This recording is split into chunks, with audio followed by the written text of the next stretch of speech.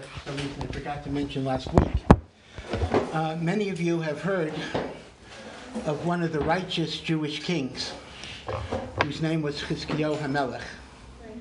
Now, in prior years, this was very familiar to Mayanot students because the old Mayanot building was located on Rehov Chizkiyahu HaMelech. So, at least people knew the street.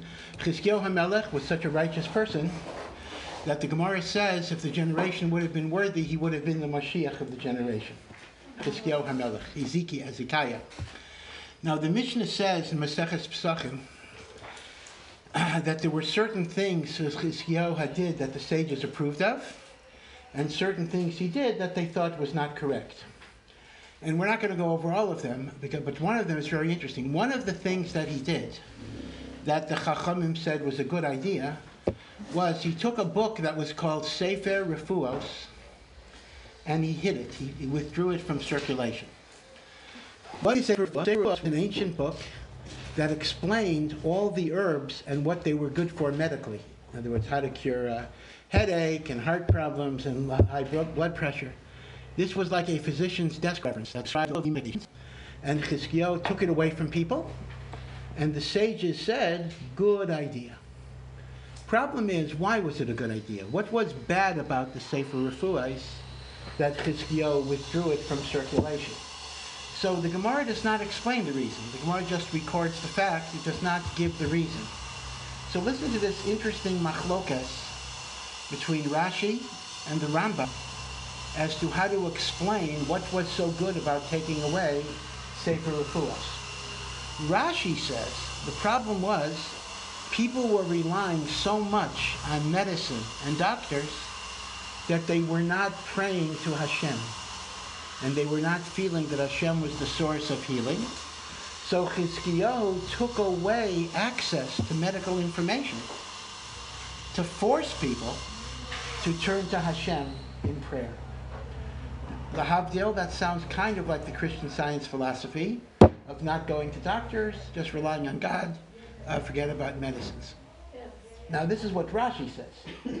The Rambam doesn't like that explanation, and you could probably guess why the Rambam wouldn't like that explanation. The Rambam himself, not only a great, great philosopher and posek, decider of Jewish law, the Rambam was also a great physician. That the Rambam was the Cairo, and Cairo was the capital, and the Caliph, the head, the king of the country. The Rambam was the personal physician to the king and the entire royal court. He was like the president's doctor, the king's doctor. And the Rambam says, any person who says, I'm not going to take medicine because God will heal me, is like a person who says, I'm not going to eat food because God will feed me. Yeah, God feeds you and God gives you refuah, but you have to utilize the means that he set aside for this. So the Rambam says it's ridiculous to say Chizkiyahu withdrew the book of refuah. People shouldn't use medications and thereby be forced to go to God would be inconsistent with what is called the hishtadlus. Hishtadlus means the human effort that is needed to always receive HaKadosh Baruch Hu's brachos. It's like the old joke they say about the person that is caught in a flash flood and he declines all offers of rescue. A boat comes by, says, I don't need you, I believe in God. And then he climbs up to the second story, and the helicopters come and the rope ladders come, and he declines every single offer of assistance because he says Hashem will take care of me. And in the last moment, when all hope is gone, he cries out, Hashem, why did you abandon me? I would have been your faithful servant. And HaKadosh Baruch Hu answered, I tried to save you 5 times. Who do you think sent the boat? And who do you think sent the rope ladder? And who do you think sent the fireman department or whatever it would be? That's Hashem. That's how Hashem operates usually. Once in a while, Hashem splits the Red Sea. Hashem splits the ocean. Hashem does a supernatural miracle. But most of the time, the Yeshua that comes from Hashem will come through the invocation of natural means. In fact, according to halacha, you're not supposed to rely on miracles. You're not, even if you have emunah, you're not supposed to say, Hashem will miraculously heal me. Of course, Hashem could do that, but you're mechuyev to utilize normal hishtadlus. So because of this, the Rambam does not like Rashi's explanation. So the Rambam gives his own explanation. why did Chizkiyahu take away the book of Refuah? So listen to this. This is mamish, a very doctor-oriented explanation. Because lay people were using the book and not going to doctors, and they were self-medicating. And the Rambam writes, many medicines, if you take them in the wrong dosage or for the wrong reason, not only will they not heal you, but they will harm you. So, mamish, this is such an interesting machlokes, because these are 180-degree opposite interpretations. According to Rashi, we want to get you out of the medical system, so you turn to Hashem. According to the Rambam, we want to get you into the medical system, and you shouldn't be a self-medicator, you shouldn't be your own doctor. Indeed, what the Rambam is saying is actually borne out today, because today, when I was growing up, many centuries ago, people knew very little. If you were not a doctor, you knew very little about disease or treatment. So the doctor was like God. Whatever the doctor said, you followed, but the doctor never explained it, because he didn't have to explain it. You don't understand, this is the way it is. Today, it's very different, primarily because of the internet. The internet has a huge reservoir of medical information. A lot of it is junk, and a lot of it is good. So now patients can come to doctors with hundreds of pages of information about how they should be treated. And doctors are actually very frustrated sometimes, because patients don't know, if you're not medically trained, you may not know how to evaluate information. So sometimes doctors say too much information is a bad thing. Simply because, because maybe it's not information, maybe it's false. Meaning the concept that, first of all, there's a gazillion conspiracy theories out there, and whatever it is, depending on your orientation. So the Rambam's point basically is that there is a danger in patients taking too much control over their treatment, and therefore he took away the book of Refuah so people will go to doctors. So it's very, very fascinating. Rashi seemed to have followed the view that the more righteous you are, the less you're connected to medical profession. You just look for Hashem to help you. The Rambam says no. Seeking medical treatment is an obligation.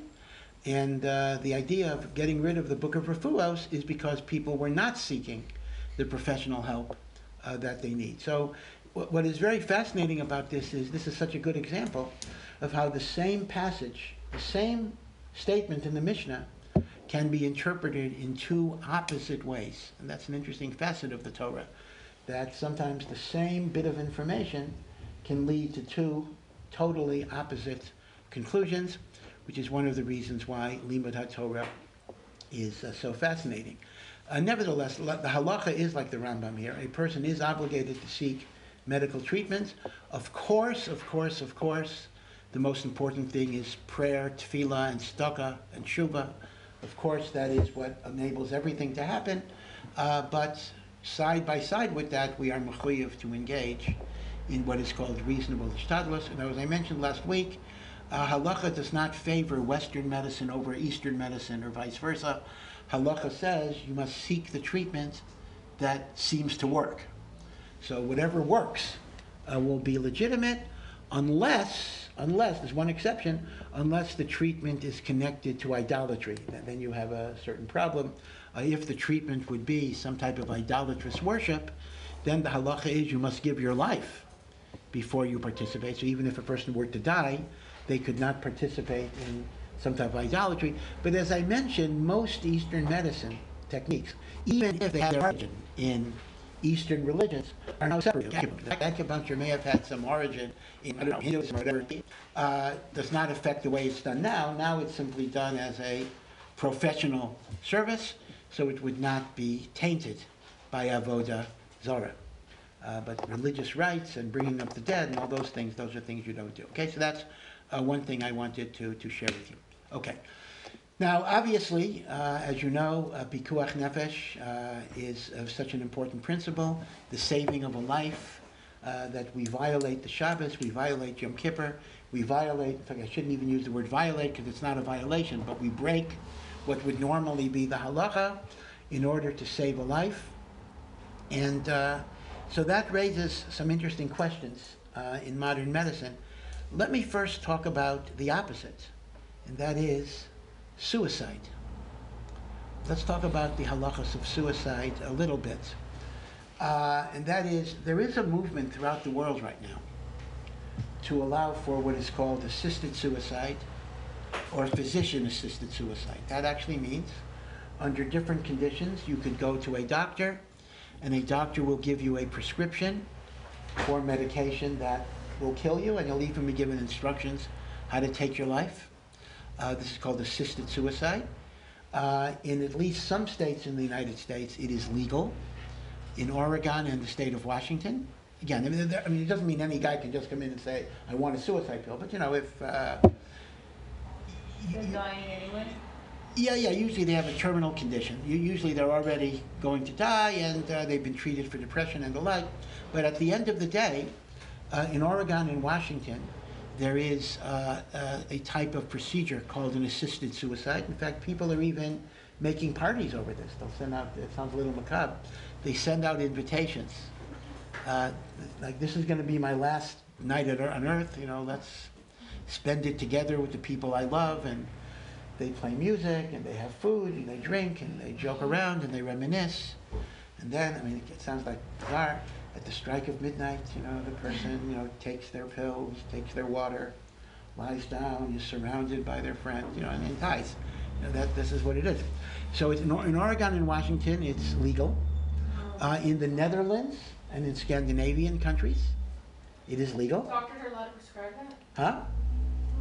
I'm talking about legal. I'm not saying halacha. Yeah, I'll get to the halacha. Huh? Well, it's only the people who are like... Yeah, these are people. Again, these are people that are terminally ill, that are suffering. You know, there are conditions. I'm not giving you all the conditions, but there is a concept. People like get their hands on like this pill without that. Well, first of all, people have been committing suicide by overdosing on medication for 100 years, for 1,000 years. I mean, any prescription drug, you can take aspirin, and you swallow a bottle of aspirin. There's a very good chance that you might die unless they pump out your stomach. People were poisoning themselves.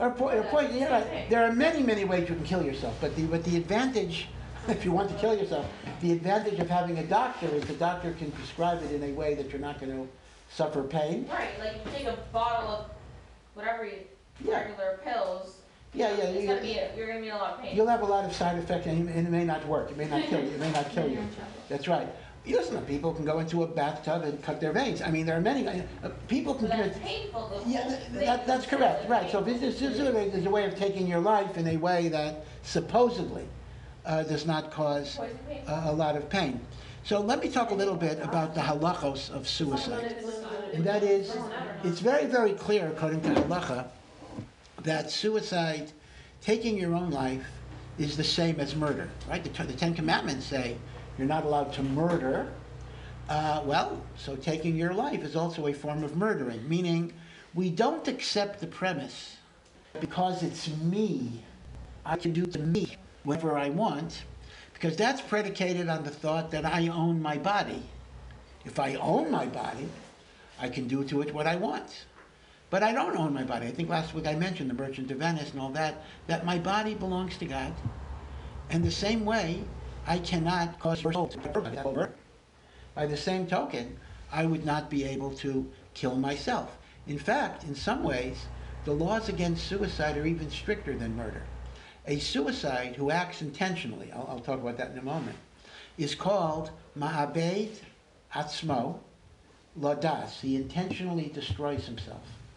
A ma'abed adam atzmo ladas is said does not have a share in the world to come, unless he did shiva last month, and a family does not sit shiva for him, and he is not buried in the regular part. If he took away his own life, you do not sit shiva for him. Say again? If he took away his own life, you don't sit shiva for him. That's correct. That's correct. I did not. No. But again, you have to wait till I finish. But I'm giving you the basic halacha. Then I'll show you how we qualify it. The halacha is you don't sit shiva for him, and he is not buried in the regular part of a Jewish cemetery. He's buried in like a separate distance. This doesn't necessarily apply to people who have like really severe depression. Right. So let me I'll get to it. That's correct. Okay. So there are three consequences to suicides: no olam haba, which is really the worst one; no sitting shiva; and no regular burial in a Jewish cemetery. By the way, as an aside, I have to say this, although it's totally not relevant. I'm sure all of you have heard that if a person gets a tattoo, they are not buried in a Jewish cemetery. This is the teaching of Judaism that everybody in the world has heard of, and it's totally not true. It's totally not true. Was it ever true? It was never true, no. I don't know where it started. Now, there is a sin. No, it is a sin. A person should not get a tattoo. Now, if you already have a tattoo from before you became religious, interestingly, halacha does not require that you remove it. It's a good idea, I think, if it's possible, just because you want to associate with religious Jews. But the halacha is not having a tattoo. The halacha is getting the tattoo. So if you have it, there is no chiyuv to remove it. But there's no question that getting a tattoo is not as serious a sin as violating Shabbos or eating on your eating tray for not keeping Yom Kippur. Now, a person who violates Shabbos is buried in a Jewish cemetery.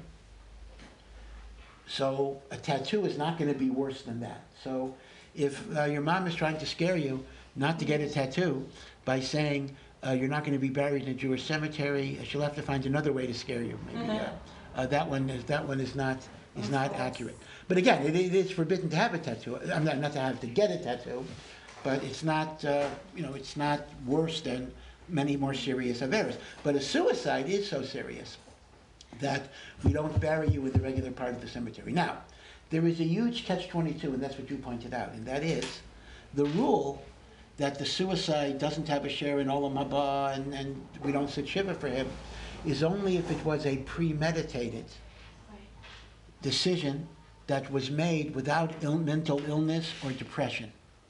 If a person took his life because he was laboring under a great depression or great physical pain, they are not responsible. They're considered to be temporarily insane.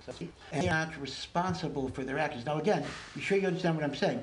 This is not legitimating the action. The action is still sinful. It is against halacha. We're not saying if you're suffering under great pain you can commit suicide. We're not saying that. I'll get to that a little later. We are saying that if you committed suicide under those circumstances, you were not of sound mind and body, and as a result, you are not responsible. We then go around in a catch-22 and we say, oh, since nobody would commit suicide unless they were suffering great depression, then definitionally, we almost never assume that it was a truly voluntary act. So the bottom line is the opposite of the Shulchan Aruch. The Shulchan Aruch lays down a rule: intentional suicides, no shiva, no burial, or no Jewish burial, no olam haba.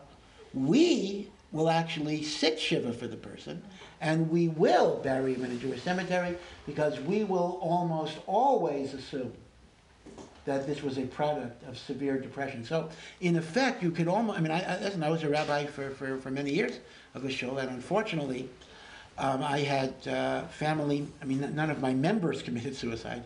My sermons weren't that bad, but they had extended family members who unfortunately were alive. And every single case, I always advised the family to sit shiva and say Kaddish and observe the morning rituals, because it's a matter of common sense. People don't commit suicide when life is great and they're happy. They commit suicide because of severe depression. So they were depressed and committed suicide. You do keep shiva. That's correct. Burying the burial. That's correct. And let's say you don't know. So that's what I'm saying. If you don't know, you assume it was probably because of that. Because people who are happy and well-adjusted tend not to take their own lives, right? So it's almost a definitional catch-22 that, you have this thing called intentional suicide, but you never have that case. So, in a sense, therefore, again, I hope that none of you will ever confront it, but if you ever have a situation of a suicide, by and large, shiva will be there, and it will be buried in the Jewish cemetery, and if it's only a shema, but we will assume that it will share in the world. But I to point out that does not mean it's permitted. It's still a sin, but it's a sin for which a person is not fully responsible because they are not of sound mind.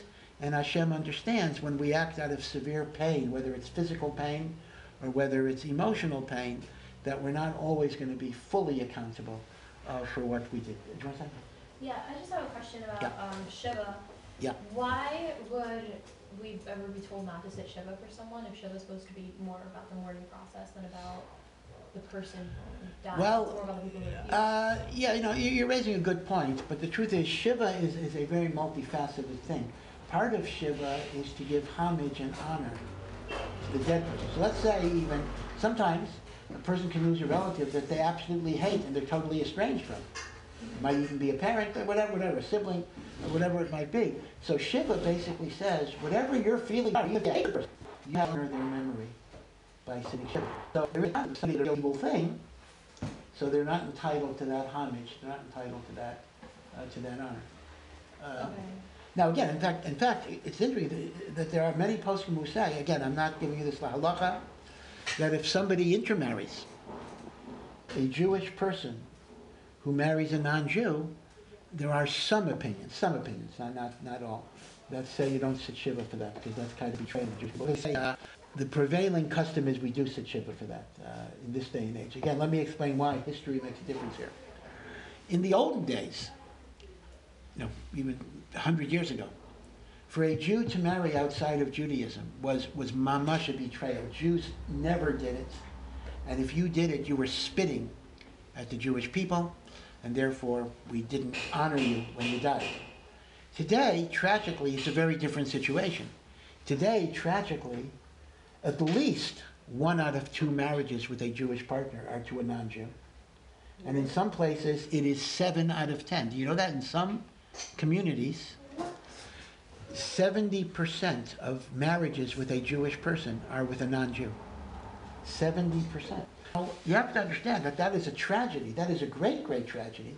But it changes the halacha in a more lenient way. Because if it used to be the case that I was spitting at the Jewish people by marrying outside the faith, that's much less true today, because what do you mean? The rabbi did it, whatever, the Reform rabbi. Everybody does it. So in a sense, as tragic as intermarriage is, and it is a tragic situation, it's no longer a sign of the disrespect to the Jewish people that it used to be, and as a result, we would poskin that we would sit Shiva, even for an intermarried couple. Of course, where you get into real problems is, how do you bury them? I mean, again, I realize some of this might be delicate. I apologize if I may be touching on personal issues, but it is an issue because let's say you have a Jewish man married to a non-Jewish woman or vice versa. Okay, so they're married, intermarriage. There was no conversion. So it's an intermarriage. So the Jewish, let's say it's a Jewish man, just to illustrate. So the Jewish man dies. So I told you that today we'll sit Shiva for him, we'll say Kaddish for him, we'll bury him in a Jewish cemetery. We'll do that, even though 100 years ago they wouldn't have done it. So the question is, though, can his non-Jewish spouse be buried next to him? Because there is a fairly strict rule that we only are supposed to bury Jews in the Jewish cemetery, and you're not supposed to bury Jews and non-Jews in the same cemetery. It's a difficult issue. Now again, obviously, in cemeteries that are under the auspices of the Reform or even conservative movement, that will be. But if the cemeteries are following the law, be fairly strict about burying a Jew with a non-Jew. So it may be, I'm just pointing it out, that one would have discussed the possibility whether they could be buried together, but after they could not be buried together. By the way, this is also a shiloh that Israel is facing now in military cemeteries. Maybe you've seen it, maybe you've been there, on Mount Herzl, right? That's the last stop of the light rail. So there's a big military, national military, it's like Arlington National Cemetery. First of all, it's the main military cemetery for the soldiers that fight in Israel's wars. Now, obviously, most of the soldiers are Jewish, but not all of the soldiers. There are soldiers who are not Jewish. Now, Arabs are not allowed to fight the Arabs. There are Druzes, really the Druzes who are in the army. There are also people who may have converted Reform in the United States. So halachically, they're not Jewish, but they made Aliyah, and they joined the army.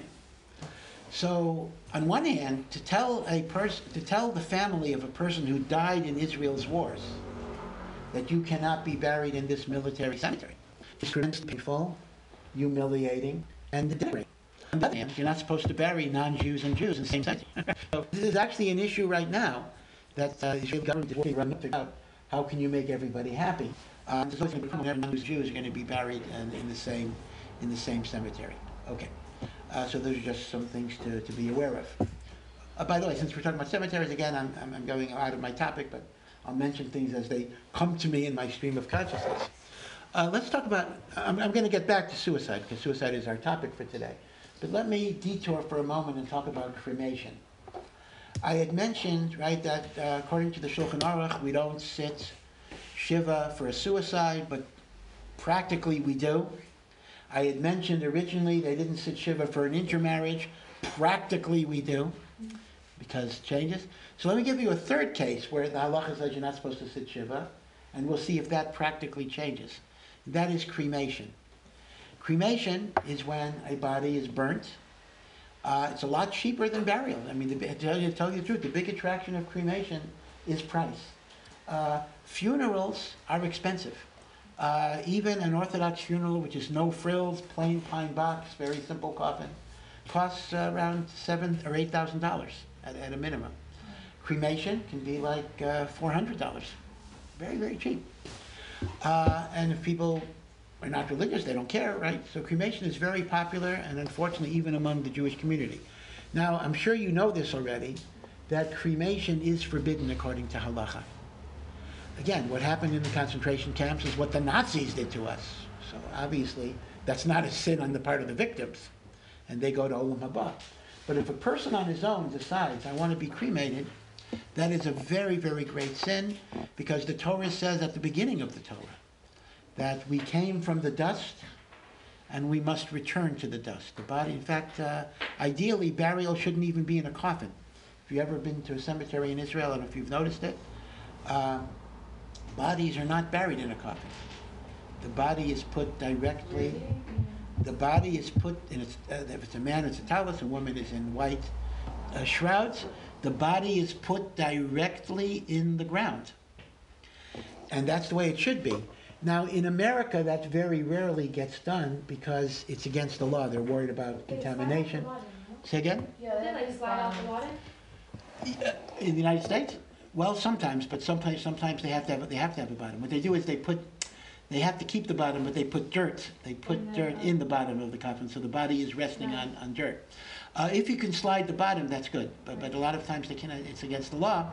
All right, so it's not, if somebody's not watching, they'll do it. But it is against the law because of contamination. Say again? Muslim is not even in a talis or wrapped.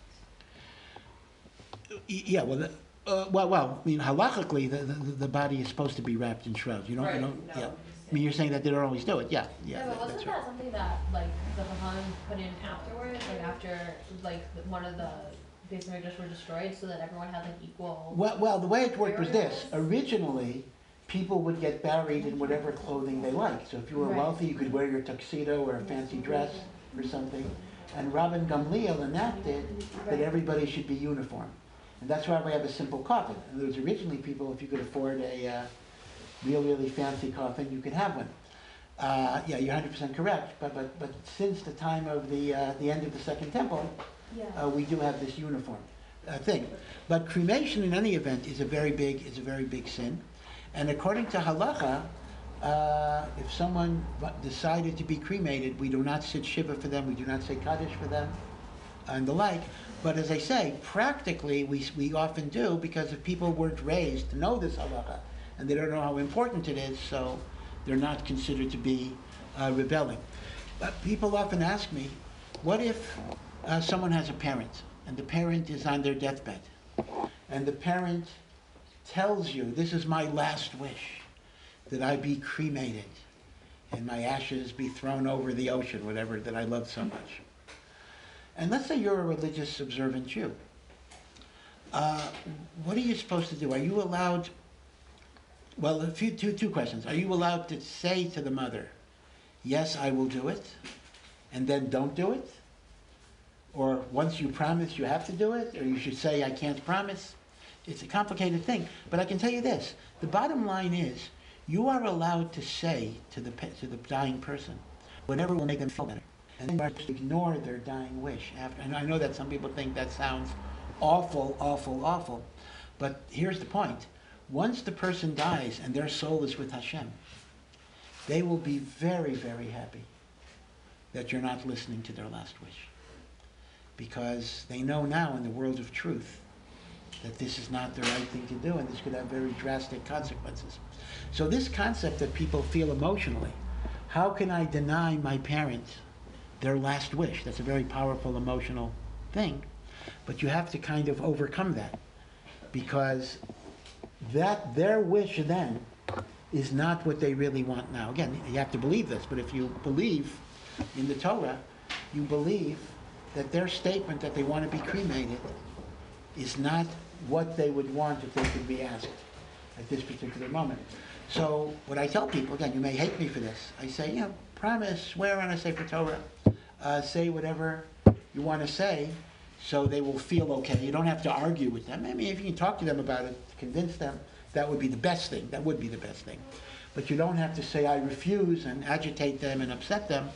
But at the end of the day, you don't have to listen. And the mitzvah of honoring your parents never applies when your parents are telling you to do something that's against the Torah. Isn't it like a legal thing, what the person decides to be buried, how they want to be buried? Like, it's not really your choice to make. Well, it depends on the situation. If they wrote okay, you're correct, it is actually their decision. But I will tell you that if they're dead and the remaining family wants to do it a different way, the undertakers will follow the family. That's how it always works, because who's going to complain? But not with a will. Well, to tell you the truth, even with a will, because the point is, dead people are not going to take them to court. Live people might. Now, where you have a problem is this. But I'll tell you where you'll have a problem. And this is a problem that happens all the time. Let's say you have two siblings. One is religious, one is not. And mom left instructions to be cremated. So if you're the religious one and you're the only one there, okay, make your decision according to halacha. But if you have the other sibling is going to demand that their mother's wishes be carried out. And legally they're going to win, because if there's a will or whatever it is, they are going to win. So under those circumstances, there's not a lot you can do. I mean, you try to convince, you try to argue, you try to discuss. There are resources you can go to, but that's where you're going to be in trouble. But I can tell you that if you are the only relative alive who's involved in this, even a will is not going to really inhibit you that much, because who's going to complain? There's nobody around to complain. If nobody's around, well, the lawyer on his own is not going to complain. I mean, he got paid, he's happy. The problem is going to be when you have either a spouse or other siblings or family members. That's when it may be not in your hands. But as I say, bottom line is, even when there is a cremation that shouldn't have taken place, we generally will sit Shiva, because we understand that people didn't understand how important it was. So essentially what this means is, it's an interesting sociological discussion of how this impacts on halacha, and that is, as more and more of the Jewish people get further and further away from mitzvot, people who are not doing mitzvot are not characterized in such a negative way as it used to be, because they're simply victims of the circumstances. This is often encapsulated in a phrase you may have heard called Tinok Shenishba. Tinok Shenishba is a paradigmatic case of a child who was kidnapped as an infant and raised in Africa. So we never heard about Shabbos, never heard about kosher. So they're not considered to be sinners, because they just didn't know any of this stuff. So today, even though most non-religious Jews were not kidnapped as babies, but they are spiritually like Tinok Shenishba, and as a result, we treat the individual person who doesn't keep halacha in a much more tolerant way. Again, this has always been the Chabad derech, and it's largely based on the fact that when you have such widespread abysmal ignorance, you can't really blame people for what they don't do. It's not the same thing. Let me give you another example where this comes up. Again, I'm sorry I'm going from topic to topic, but they are connected. We know, of course, wine that is handled by a non-Jew becomes treif. Right? This is a rabbinic decree, because wine is conducive to social relationships, and I drink the wine that a guy touched, I might come to marry, whatever. So it's a long-term issue. Now, we do know that does not apply if the wine was cooked, like pasteurized. So that's why it's always better to buy wine that's called mavushal, because that way if a non-Jew handles it, there's no problem. That's yayin mevushal. Grape juice, for example, is pasteurized. That's why it's not forbidden. But it's also the case that if a person violates Shabbos publicly, they are treated like a non-Jew, and the wine they handle is forbidden. So the interesting question is, unless it's mevushal. So the interesting question is, how do I apply that rule today to non-Jewish, non-religious parents, relatives, friends? So again, if you have mevushal, you're safe. Mevushal avoids all the problems. But let's assume you don't have mevushal. Some people are aficionados of wine. I am not. And they claim that non-mevushal wine is much better than mevushal wine. So you want to have the fancy stuff. So here there's an old psak that says that today most non-religious Jews are treated like babies that were raised in captivity. And we don't treat them like non-Jews. And if they touch the wine or handle the wine is permitted. Now it might be different if you had a person who was raised religious and rebelled. Maybe we would be strict on that. But the typical Jew that just didn't have that background is not going to be fully responsible. So that's another example where as something gets so commonplace, unfortunately, the sinner is less condemned for his violations because that's part of the society. I mean, well, as everything is a machlokas, meaning to say many rabbis in Israel are strict on this. They are very strict on this. But in America, most rabbanim are lenient on it. And they do say that the wine is good. I know in my own yeshiva, my yeshiva, Or Sameach, you've heard of Or Sameach. Or Sameach, a lot of our students are not yet religious. My dad went there. Some do not. Huh? My dad went there. And then you. Oh, okay, very good. And some of them do not keep Shabbos. And sometimes we have some big fancy event which has a lot of wine that was not mevushal because they want to have the best wine. And the psak of our yeshiva is that we say that if these kids didn't have the background, they weren't raised with Shabbos, therefore they are not rebellious. And the other way around, the fact that they're coming to learn about Judaism means they want to move in the direction of the Torah. So in such a situation, we permit the wine to be drunk. Right? So this is the general psak in America and in many Baal Tshuva institutions.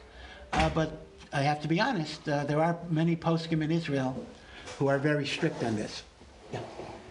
What if they didn't just not know better, but they themselves converted to a different religion and practice it? They're still... Yeah, so here's the thing. Judaism does not recognize the possibility of a conversion to another religion. And therefore, even if a person says they practice Christianity, they are simply treated as a Jew who's not following the Torah, and we would apply the same paradigm we would apply to any non-religious Jew. And if you're makel, if you're lenient, based on the fact that he didn't have the upbringing, you would be lenient even there. As opposed to a real non-Jew, there's no leniency. If a real non-Jew touches the wine, you're in trouble. There's no leniency for a non-Jew.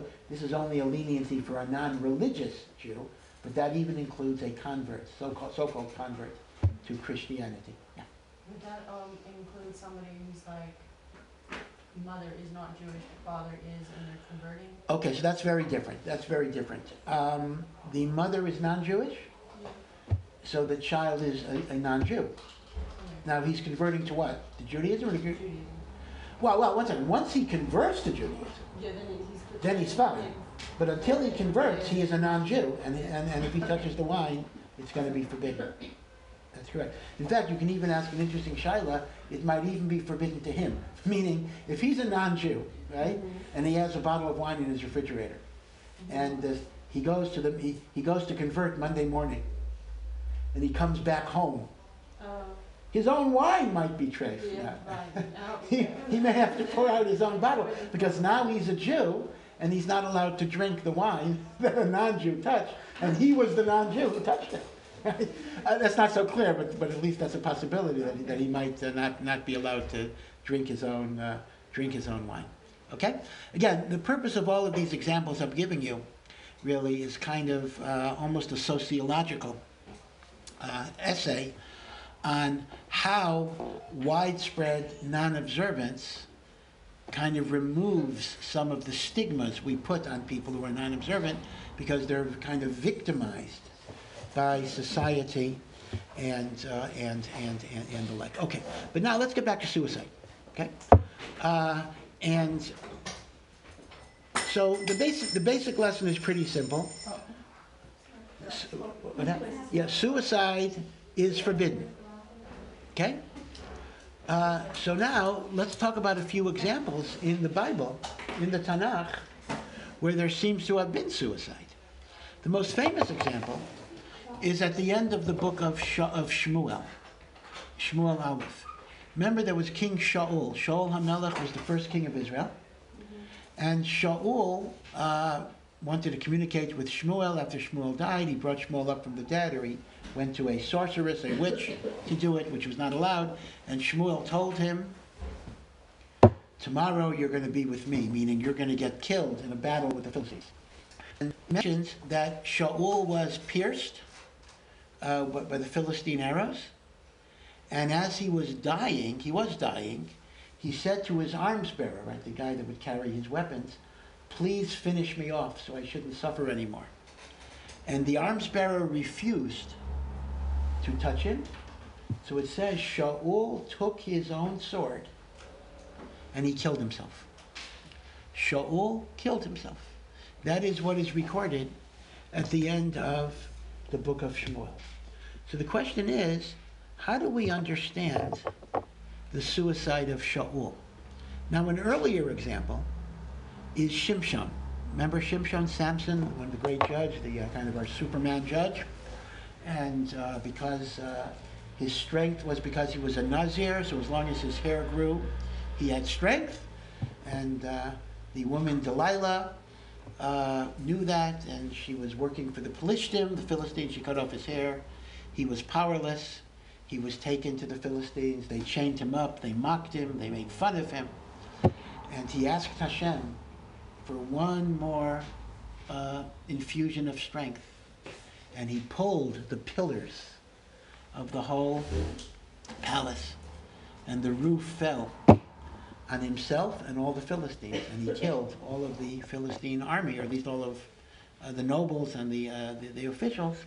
But he killed himself in that course. He essentially took his life by pulling down the palace. So the two instances of suicide that is recorded in Tanakh are the suicide of Shimshon and the suicide of Shaul HaMelech later.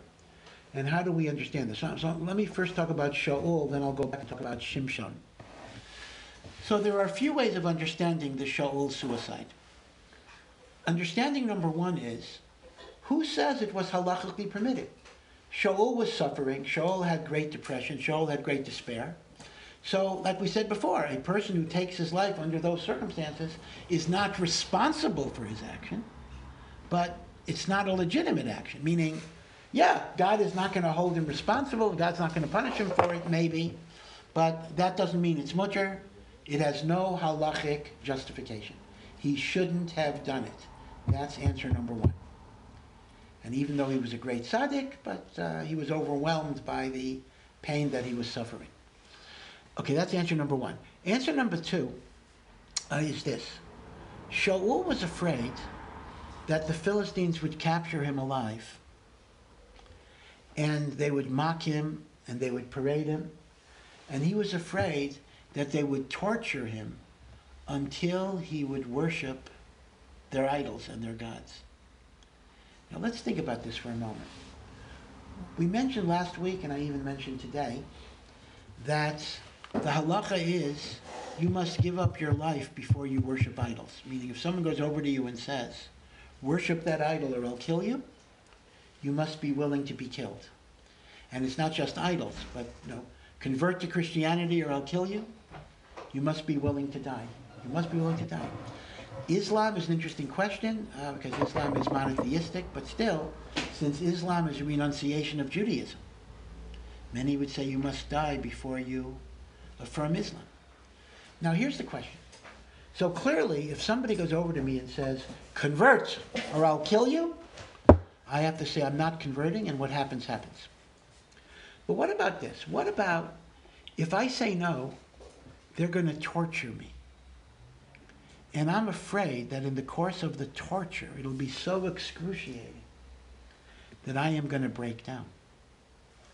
Am I allowed, or even obligated, to kill myself, take a suicide pill, whatever it is, in order not to be forced via torture to worship idolatry or to renounce Judaism? Now, it's an interesting question, because on one hand, you have to be willing to give your life. But is that the same as taking your life? It's one thing to say, I have to let that person kill me. But do I kill myself? So there are opinions that actually say that since you're supposed to die before doing idolatry, if you are afraid that the torture is going to break you, it is actually proper to take your own life. That's a form of religious martyrdom, al kiddush Hashem. So if Shaul was afraid, this is an interpretation, that he would be tortured and he would break down and worship idolatry, his suicide would be in order not to commit the sin of idolatry. By the way, just as a little aside, let me raise an interesting question about the Holocaust. There were many Jews who managed to save their lives during the Holocaust by masquerading as non-Jews. They had papers that said Roman Catholic, whatever it is in German. Or some of them even dressed like clergy, Christian clergy, with the cross and the like. And some of these were religious Jews, Jews who were halachically observant, but they saved their lives by saying, I'm Christian. Now, here's the question. If I'm supposed to give up my life before I become a Christian, because that's treated like idolatry, then how could it be that I'm allowed to save my life by impersonating myself as a Christian? Shouldn't I take the halachic position? I'm not allowed to say I'm a Christian, even if it'll save my life. I have to let myself be killed by the Nazis. So what's the heter? What is the dispensation for impersonation or disguise? Yeah. So if you didn't mean it, like it doesn't count. But if you think about that, anytime somebody puts a knife to me, somebody puts a knife to me and says, convert to Christianity or I'll kill you, and you say, I convert. I mean, you obviously don't mean it, because so you never mean it, but you still have to not say it. Yeah, but in that situation, it wasn't about religion. It was more about culture. Okay, so yeah, I think you both have a good point. Yeah. I think it's about making a Kiddush Hashem. Yes. Like that's why. That's correct. So how could you impersonate? Right. Yeah. But you're saying it was allowed in the Holocaust? Well, I'm going to try to explain why. Yeah, the bottom line is it was allowed. People did it. The halacha differentiates between what you might call renouncing my Judaism and making believe I never was Jewish. Meaning, the din that I have to die is when the persecutor knows I'm Jewish and is telling me to renounce it. So then I must die before I renounce.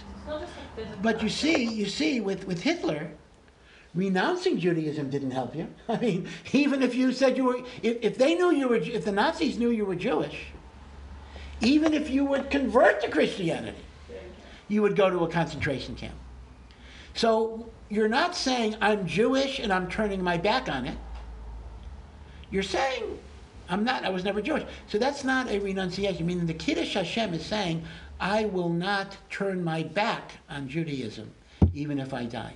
But impersonation is a different situation, because you're saying you never were Jewish to begin with. And that was said to be permitted to save your life. Yeah. Can you say the same about the Inquisition? Because that was really more of a religious persecution, but a lot of people pretended they weren't Jewish in order to get away from it. Yeah. So let's talk about the Inquisition. The Inquisition was in the 1400s, 1492, Yeah. and there, unfortunately, there was no hedger. Meaning to say the following: since the Inquisition was specifically directed against the Jewish religion, not the Jewish people, and you had to declare openly that you were a Christian. So even if you kept the commandments privately, like the so-called Maranos or Anusim did, halachically you were obligated to give up your life. Halachically, now again, I want to clarify something that Maimonides says much earlier. Halachically, you're supposed to give up your life, but if you don't, you are still considered a Jew in good standing. Meaning, the Maranos, actually I say Maranos, no, the community does not like the word Marano. Marano actually means pigs. It was a derogatory term that the Spanish Christians used, so it entered popular speech, but we should refer to the Jews of Spain as Anusim, those who were forced to convert. So we do not look down at them. They're still Jews and the like, but the halacha was they should have given up their life. Wait, the halacha would only apply though if they were specifically asked. If they had one day just been like, we're looking as Christians now, so no one ever asked us, it wouldn't have been an issue. Say again, I didn't hear you. Say again, if what? If they had, whether there was a family that knew they were going to be asked or something, so they avoided that and they just Did it ahead of time? acted Christian, that's fine. It's only if they're actively being asked, give up Judaism or convert, no? Well, it really depends what you mean act Christian, meaning if they have to go to church and so in a sense, even if you don't say the words, if you're doing Christian worship activities. Right, but no one's asking you to renounce Judaism. Well, in a sense though, but you are renouncing. In other words, no one asks you. Maybe it's worse. You're doing it on your own. Right. You're renouncing on your own. Yeah. What about in the instance that, like, God forbid, someone is, like, a murderer comes into your house and you hide your kids in the closet, right? And the murderer is only after you, but you don't know that for 100% certain. Yeah. And, like, your kids are probably safe, they're locked in the closet, he doesn't know that they even exist. Yeah. And he's like, renounce Judaism, or like, I'll kill you. Like, can you say, like, can you renounce it for the sake of you think that there's a possibility he'll get to your kids? Yeah. Or like he'll get to your neighbor? Listen, these are really, really, really, really tragic situations. But it seems, according to halacha, you could not renounce Judaism in that case, and then you have to hope that Hashem in His mercy will take care of your family. Well, what if you're like with your kids sitting right here and he knows they're in the closet? Like, what if you're like sitting right next to your daughter? You still can't like say. Now there is a response of the Rambam, which is not in the Mishnah Torah, who does say, this would change a lot of things, that if it's just a verbal profession and they know you don't mean it, as you said, the Rambam does say that you don't have to give up your life for that. But that seems to be, so that would apply in your case too.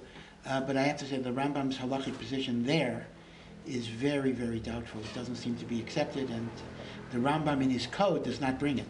It's in a letter, right? But so these. Aren't there instances like save another life? You could do it or not? Well, no, because the same way you have to give up your life, you have to let even other people die before you do it, right? So it's a very. Like a baby? Listen, I know emotionally how hard this is, but essentially this is the duty of martyrdom. So just going back to Shaul, I'll get you in a second. Just going back to Shaul, so this is the answer number 2, meaning Shaul took his life in order not to be compelled to worship Avodah Zarah. And I want to point out that during the Crusades, when Jews were subject to forced conversion, and they were afraid that they might be tortured to profess belief in Jesus, there were Jewish communities that committed suicides. If you look on Tisha B'Av, most of the kinos, we have a lot of kinos. Does Chabad say kinos? I don't know if they use it. On Tisha B'Av. Yeah. So most of the kinos are about the Beis HaMikdash, but there are actually some kinos about the Crusades and the suicides that Jewish people did during the Crusades, and it's based on the idea that if they felt that the torture would break them, they took their lives ahead of time. What's a bigger chiddush is that there was some indications of parents killing their children. Now that already, Wasn't there like a whole thing? that's correct, that's a huge jump. That's a huge jump, Because even if you allow me to take my life, that doesn't, what's the hedger I have to take somebody else's life? Did you want to say? So what if you were like 9 months pregnant when somebody, like you're about to give birth, and then somebody issues this, I'll kill you. Does the fact that like, it's not just you Yeah, that's gonna go have I know, I understand. But again, in the case that was raised, even if you have children in the closet, you'd have to give up your life. So how much more so for an unborn fetus?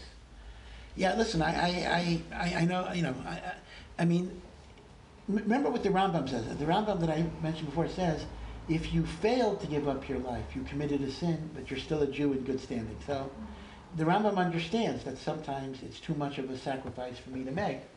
But once again, the halacha is the halacha, and then we have kind of mitigating, extenuating circumstances after the fact. Yeah. And I just want to say what Jamie and Juliana were saying, that we're told that even if someone's in a situation and they, like you said, they fail to say kill me, and you're not allowed to judge such a person. Yes. And they're still considered like. Yes. Like I'm saying, if Yeah. Chas v'shalom, none of us should ever be in a situation, but if you can't bring yourself to say kill me because you have kids or Yes, even yes. just yourself, you're still a good person. 100%. 100%. In fact, when the Rambam wrote this letter about martyrdom, the Rambam was responding to a rabbi who told people who converted to Islam externally because they were afraid they would be killed. The rabbi told them, this rabbi in Yemen told them, you're not Jewish anymore. God doesn't want your commandments. Your mitzvahs are worthless. You have no value in Hashem's eyes because you didn't give your life when you should have given your life. That's what that rabbi said. That's not true. That's what the rabbi said. And the Rambam's anger in the letter, it scares me to read it. The Rambam's anger at that rabbi was so intense. Wow. Where the Rambam said, how dare you look at people who are trying to serve Hashem and just couldn't give up their lives. How dare you condemn them? Yeah. So the Rambam makes the point 100%. But again, you have to have a double track of thinking here. The halacha says you must give up your life. It does say that. It doesn't change it. But if after the fact I fail to live up, that's not something I could be judged or condemned for, because it is a sacrifice that not everybody is able to make. Although, let me remind you of the very famous, you probably learned it already, the very famous passage of the Alter Rebbe in the Tanya, where he does indeed talk about the fact that because of the godly soul and the hidden love that is within every neshama of a Jew, even Jews who are very far from Torah will be prepared to give up. Right? Did you learn that? Will be prepared often to give up their lives for Hashem. So he actually makes the point that Jews are often going to be able to do it, but not 100% of the time. So that's going to be the situation. I don't know, I feel like, personally, and I was just saying to Juliana, like, maybe for myself I could, but if my family was on the line, I don't think I could. Not at all, like for sure not. Well, listen, I understand. I can't sit in judgment, and I tell you the truth. I don't know what I would do. I can't put myself on a pedestal there either. But you sometimes have to have a perspective that there is this world and there's a world to come, and the world to come is eternal. And even if there is suffering and devastation in this world, but then there is an eternal reward that comes afterwards. Did I tell you the story? Maybe you heard the story. I think I may have mentioned it last week. I don't remember. But the Frierdiker Rebbe was having a Purim meal in the middle of Moscow. Yeah. And he was openly saying. And there were like informers. There were communist informers there. And the Rebbe started talking about the communists and how bad they were, and we have to fight them. And they were telling the Rebbe that you should don't talk in front of these informers. And the Rebbe opened up his shirt, and he says, he can kill me right now. I don't care. He says, if I die, I'll Kiddush Hashem. I die, I'll Kiddush Hashem. And another time when a KGB, the secret police, held a gun. I mean, the Frierdiker Rebbe was imprisoned, and he went through many, many things with the Stalinist Russia. He said, your gun scares a person who only believes in one world, in many gods and one world. But I believe in one God and two worlds, Olam Hazeh and Olam Haba. If you believe in one God and two worlds, he says, your gun does not scare me. It's a man of tremendous courage. He said, the gun doesn't scare me because I believe in Olam Haba and I believe in one God. So, when God said I have to be willing to give my life, I will give my life. You know. So, can all of us always be in that level? No, the answer is no. But you think about the role models who were on that madrega, and that could give us a lot of strength and a lot of chizuk. Okay, so far, going back to the main topic, so I gave you two interpretations of Shaul. One is he was depressed, and therefore he's not responsible for what he did, but he shouldn't have done it. The other is he took his life to avoid torture for avodah zarah, which means it was a form of kiddush Hashem. Let me give you a third interpretation. Shaul was afraid he would be paraded. Now remember, the Jewish army is fighting the Philistines. Now, what is the impact on combat morale if they see their king and their leader paraded by the enemy and humiliated? That has a devastating impact on the morale of the army. And that could contribute to the defeat and the death of the Jewish army. Now, keep in mind, every soldier in an army is risking his life to protect the military objective, to protect other people. So perhaps we could say this: Shaul killed himself in order to prevent the Jewish army from being defeated. It was like a military sacrifice.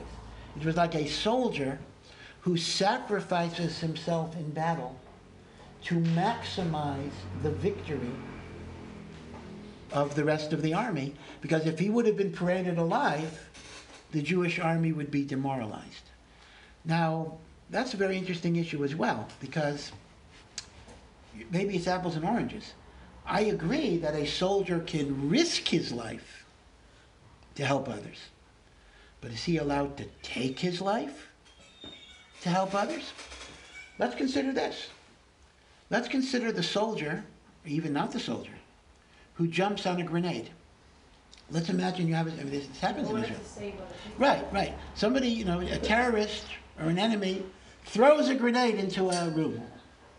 If the grenade goes off, maybe 100 people might die. But if somebody, so this soldier, or even a non-soldier, right, these are such hard cases, jumps on the grenade, so he cushions it, so he absorbs the whole explosion. He is committing suicide. He is deliberately jumping on a grenade. But he's doing it in order to save other people's lives. Are you allowed to do that? Again, machlokas, but some would say yes. Some would say, see, you couldn't do that for idolatry. Don't confuse it. In other words, somebody says, worship idols, you can't do that to save other people's lives. But taking your life is different, because here, I'm taking my life in order to save of many other lives. So according to this, we could justify Shaul as a military sacrifice for the pikuach nefesh of the Jewish army. So we have three different interpretations of Shaul's suicide. One was he was depressed and it wasn't right, but he's not accountable for what he did. The other was religious martyrdom al kiddush Hashem, that he shouldn't be tortured to do avodah zarah. And the third is military sacrifice of his life in order that he shouldn't be mocked, which might result in the Jewish army being defeated and many Jews being killed. By the way, that third rationale, if I could go back, is probably the explanation of Shimshon's sacrifice. Right? Remember, Shimshon pulled down the palace? Now, he committed suicide, but he did so to kill the enemies that were killing the Jewish people. So he did it to save other lives. That would be the explanation of the Shimshon sacrifice. Yeah. So, sorry, I don't know if you touched on this at all, Yeah. but if there was a situation where like, I don't know if you're like the leader of a group or something, and somebody says, you convert, or I'm gonna kill all of them. Not you, they're not risking your life, but they're saying that if you don't do it, then they're gonna kill everybody else. Yep. Then, Yeah, I believe you don't have that. I believe even then, it's not just you must give your life, but you cannot try to save lives by converting. But murder is a little different, because murder, the problem is murder, so you're taking your life to save. Now it's interesting, we only say that by suicide, not by murder mamish. I mean, if I tell you, kill this guy or I'll kill 100 people, you cannot kill the guy. But you can take your life to save the other people. So that's an interesting difference there. Why would there be a difference? It's not so clear. Okay, so these are three interpretations of Shaul, and the third interpretation is the Shimshon story. So now I'm going to give you a fourth interpretation. Yeah. You know the story of Sulika? Sulika? Yeah. No, I'm not sure. Where is that? I'm gonna help because no, it's just in history. The rabbis told her, well, it's not help, then you know, because I might be quoting it wrong. Yeah, well, The point I'll check it. But what do you? She was forced, whatever. She basically was forced to marry. I don't know. It was some more Sephardi place, and Yeah. he was Arab. He was Arab, and Yeah. she basically had to convert. And she said, "I'm not converting." And they just said, "If you don't convert, I'm gonna like kill everyone." And the rabbis told her that she could convert. The story ended up that she didn't, and whatever, she became like this big hero. But the rabbis They told her she can convert? that if everyone's at risk, Wow. then she can fake her convert. No, because she can like, maybe it's different because it's Islam, so she can like. It fake. could, maybe they were following the Rambam's letter, which is not the Rambam in the Mishnah Torah. The Rambam did say the fake conversion to Islam, which is monotheistic. Maybe. I'll check it. Sulika. It's not. So it's not. So it's from the Middle Ages. She did it in the end, but she had It's to not a do story that. in the Gemara or anything. No, Yeah. no, it's not Gemara. I don't understand. If Torah doesn't see or they don't count a conversion from Judaism, then why would saying something mean it? No, because it's still a renunciation. Meaning you're Jewish no matter what you do, but by saying you're Christian, you don't become Christian. That's true. It's not actually changing anything. You're not changing it. You're 100% correct. But you are saying that as far as you're concerned, you're renouncing it. So No matter it's what a question of what you're saying. Okay. It So sounds like this is more for in terms of like what other people are gonna like. a lot of it is because remember the operative principle here is called Kiddush Hashem. Kiddush Hashem is to sanctify God's name, and that's primarily in the impact you're having on other people. Right. So that's a very critical idea. I'm pretty sure if you're gonna state it. So now let me mention a fourth interpretation, which actually is the most relevant for medical ethics and the most controversial. And here I have to give you a little bibliographical history. Very, very fascinating bibliographical history. One of the greatest rabbis of the Middle Ages was Rabbeinu Asher ben Yechiel. He's called the Rosh. Resh, Aleph, apostrophe Shin. Rabbeinu Asher. I don't know if you've heard of Rabbeinu Asher, but he's one of the great poskim. In fact, his code of law is on the back of every tractate of the Talmud. And his son wrote the Torah. Rabbi Yaakov wrote the Torah, which is the predecessor of the Shulchan Aruch, and it's based on the halachic decision-making of the Rosh. So the Rosh was really, really very, very, very great. And in addition to his code, which is in the back of every Gemara, he also wrote responsa, shuvos. And we have of the Rosh. Now, around 250 years ago, the Rosh goes all the way back to the 1300s, but around 250 years ago, somebody claimed to have discovered a long-lost manuscript of shuvos of the Rosh that were never published before. Now, if that would be true, that would be really, really important. Finding something from the Rosh would be like jewels, halachically. And these responsa were printed, and they are called Bisamim Rosh. Bisamim Rosh is a phrase in the Torah that means choicest of spices. So since Rosh and Rosh are the same letters, Bisamim Rosh means spices of the Rosh. Bisamim Rosh. Now, in Bisamim Rosh, there is a tshuva about suicide. And what is written in that tshuva is the following. Listen to this. It's mamish the defense of what we do not say. Since Shaul was dying anyway, he was in what you call a terminal condition.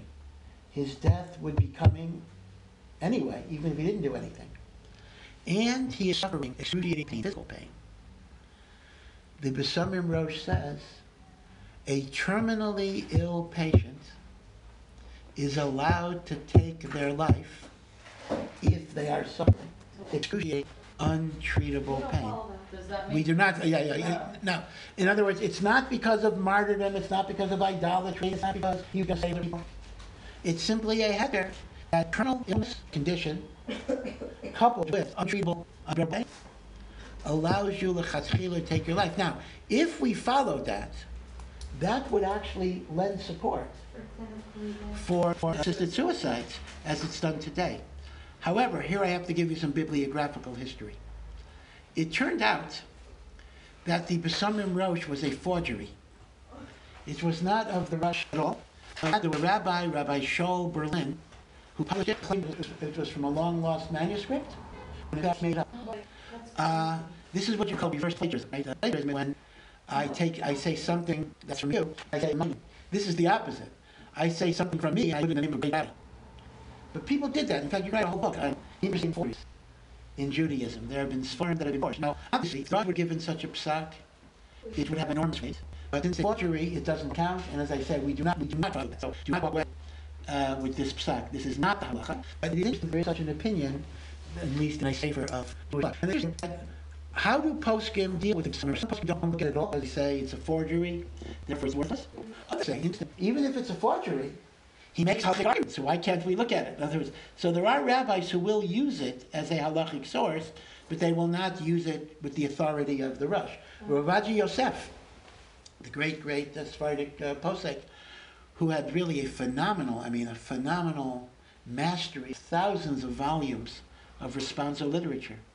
He uses the Besamim Rosh, even though he would say, I know it's not the Rosh, I know it's not that, but I'll use it as authority because he makes halachic arguments. Okay? So these are the issues about physician-assisted suicide. But I don't know if anyone is from Canada.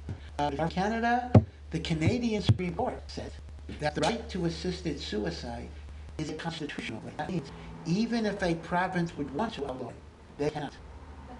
Meaning in Canada, a patient is guaranteed the right to assisted suicide. That's not true in the United States. In the United States, the way it works is, it's done state by state. A state can allow it, or a state can prohibit it. To date, most states do not allow it. 2 states permitted it. In Canada, every province in Canada must allow it because it's treated as a fundamental right under the Canadian constitutions. That's very, very interesting. It's an example of Canada being much more liberal than even the United States. Okay, alrighty, be well everybody and take care and have a good week. Thank you.